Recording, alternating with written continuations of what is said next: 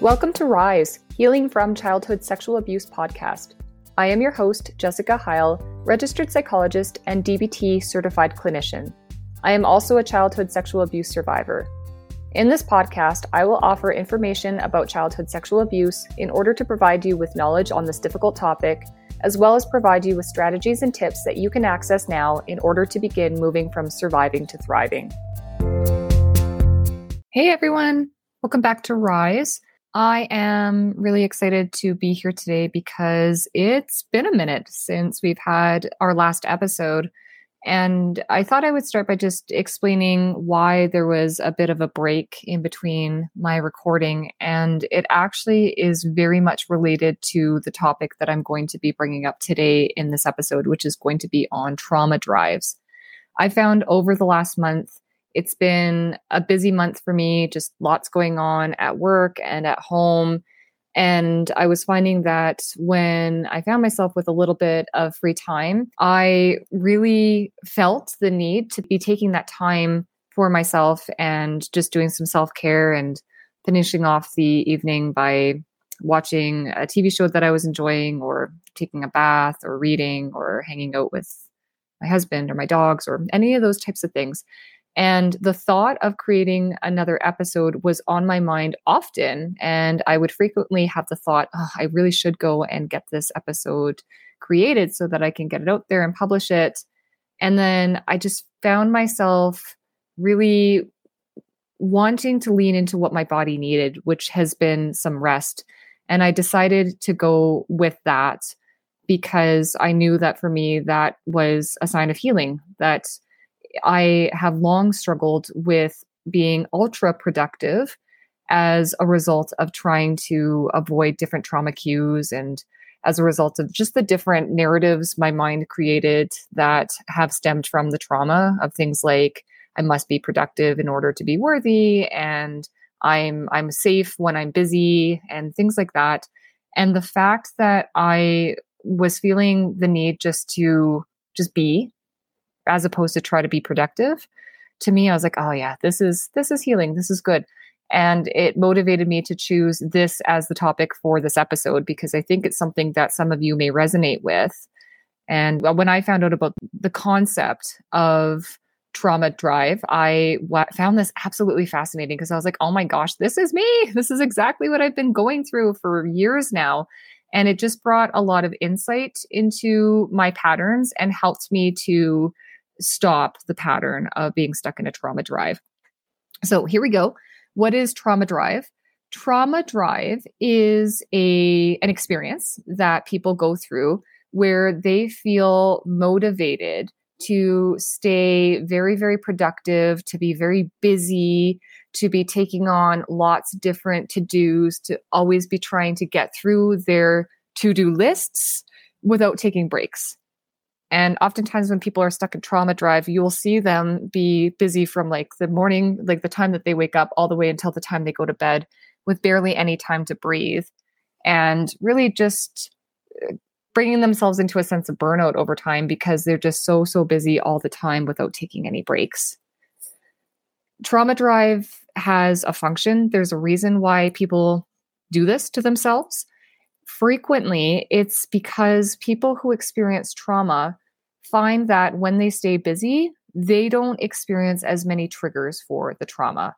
They are able to avoid the different cues that bring up the trauma for them. With that busyness comes less rumination, sometimes less flashbacks, just less sitting in those emotions and thinking back about the past. And that's relieving in some ways, that the brain starts to pick up on this fact of like, oh, like when I'm busy, I don't have to be sitting in all of this emotional distress. And that reinforces itself. It makes the brain crave being busy and crave staying distracted so that it doesn't have to feel those emotions that it experiences when it slows down.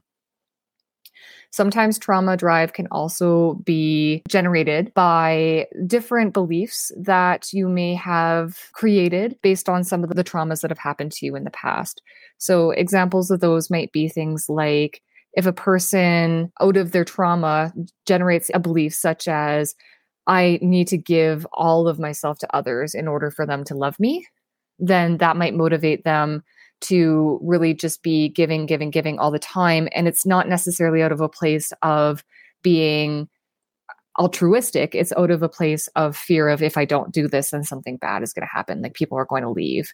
Or another example, this might be like, say, people who have past experiences related to poverty and financial trauma. Maybe they might develop a belief early on of like, if you don't work all the time, then you're not going to survive financially. And so it's that fear that drives them, as opposed to it being like an actual value of making money. So trauma drives can come from a place of these different beliefs that are internalized. And it can also come from a place of the brain just really trying to avoid anything that would remind us about the trauma. The productivity can range from things like busying yourself with chores to staying super busy with work. Like lots of people who we would consider to be like a workaholic, frequently, if you really dig into their psyche to figure out where that comes from, oftentimes you'll find that it's motivated by a drive to try to avoid thinking about the past. Not always, that doesn't go for all workaholics, but a lot of them it does. The busyness might look like really throwing yourself into taking care of your kids, right? Just being like this exceptional parent who is all about their kids. And part of it is that you really just want to be all about your kids, but there may be another part of it that's like, well, if I keep myself just totally absorbed in them, then I'm not having to think about my own stuff. The drive for busyness could look like throwing yourself into other people. So like really being involved in making a partner super happy, or being like just the best coworker at work. It could be being like just this amazing friend who is always giving all of your time and helping out. So it really can look like anything, but it's essentially, call it almost like an addiction to being busy, right? Just constantly busy, constantly being productive.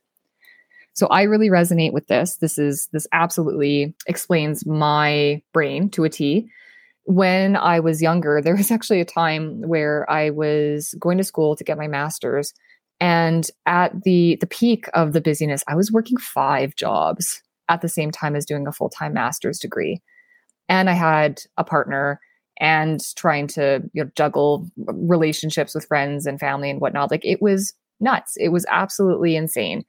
And I did it, but absolutely just exhausted from it. And looking back on it, I suspect that may be a place where some of my like chronic pain and just some of the flare-ups that I experience with my body now may have come from, because there's just no way that my body could have just kept on going like that day after day without having some sort of consequence.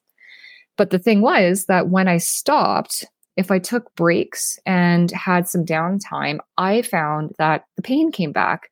And I didn't want that to happen. And so it just seemed much more reasonable to me, just keep myself super busy, because when I was busy, I was doing well. I felt okay. I wasn't thinking about my past traumas. I was just doing my thing and I was good at it. I was good at the jobs I was in. I was good at school. So there was a lot of kind of reinforcement in that busyness for me there too, because I was getting this feedback about how well I was doing. But yet, looking back on it, again, the drive really came from a place of when I slowed down, all the trauma just came right back up. And so back then it was like, why would I bother slowing down? I just feel awful when I slow down.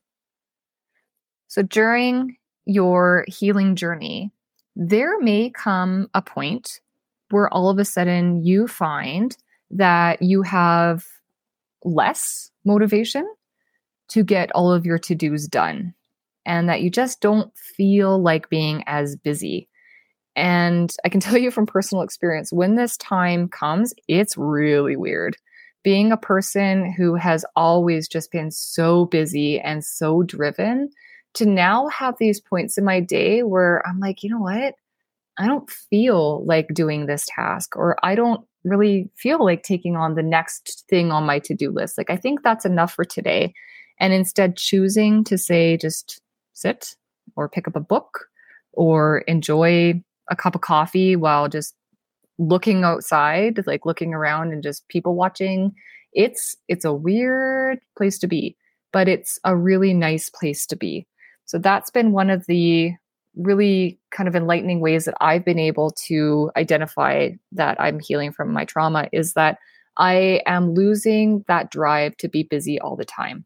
Now, what I will say to that is that it's not like poof, it's gone. There are moments where it's gone.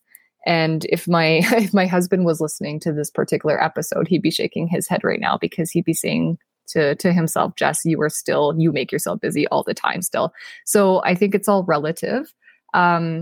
That I can tell you for sure, just out of honesty, that this is still something that I can struggle with, but it's more so now out of a place of this is the pattern where I've just always been a busy person and it's hard for me to let go of that. So that is the truth of the matter. And at the same time, there are now these moments where I'm able to really lean into the quiet and lean into not being quite as busy, leaning into letting things be unfinished, leaning into just trying to be rather than always doing. So it is a process. It is not perfect, but it is cool for me to be able to see because it's just so different from the place that I've been in the past. When you start to notice that urge to kind of slow down, that is definitely a sign that you might be moving towards healing and that trauma drive is starting to decrease a little bit. A term that sometimes is used when talking about trauma drive, when this urge for the motivation starts to come down, then that can be referred to as restful healing. It's that period after the drive wears off where you pretty much don't really want to do anything. The body wants to relax. It craves relaxation. It finally feels safe enough to actually be able to relax and just be. So that's just kind of a neat thing for your body to experience, especially for our bodies, these survivors of trauma who our bodies have just been in this hyper alert, hyper vigilant state for so long. So to finally get some periods where it feels like your body is able to rest it's really a glorious thing. Some signs that you might be approaching restful healing might be just feeling less motivated or sometimes even just emotionally exhausted, right? It's just like you're so tired, but it's not a physical tired. It's like an emotional tired. And just like less of a desire to just like get through the day, to power through. It's like, no, I don't need to just keep pushing through. It's okay to take rest. If you're noticing that you might be starting to enter into this period of restful healing, there's some things you can do to help facilitate that process along. It might feel really weird and uncomfortable and even stressful to lean into having some rest. You want to just remind yourself that this is, in fact, a sign of healing and give yourself permission to lean into it. Give yourself permission to just put down whatever that task is and just be for a little bit.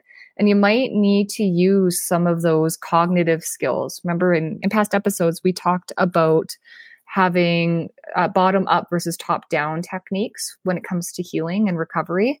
This is one of those top down techniques where we're going to intentionally tell ourselves in our brain, it's okay to relax.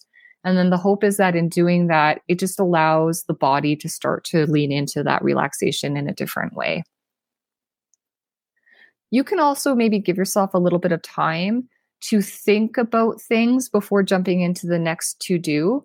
So, for example, if you're having an urge to keep doing things, but at the same time, you're noticing in your body that your body's wanting to relax, even just giving yourself 5 minutes to really think on it before making the decision on which direction you're going to go can be beneficial.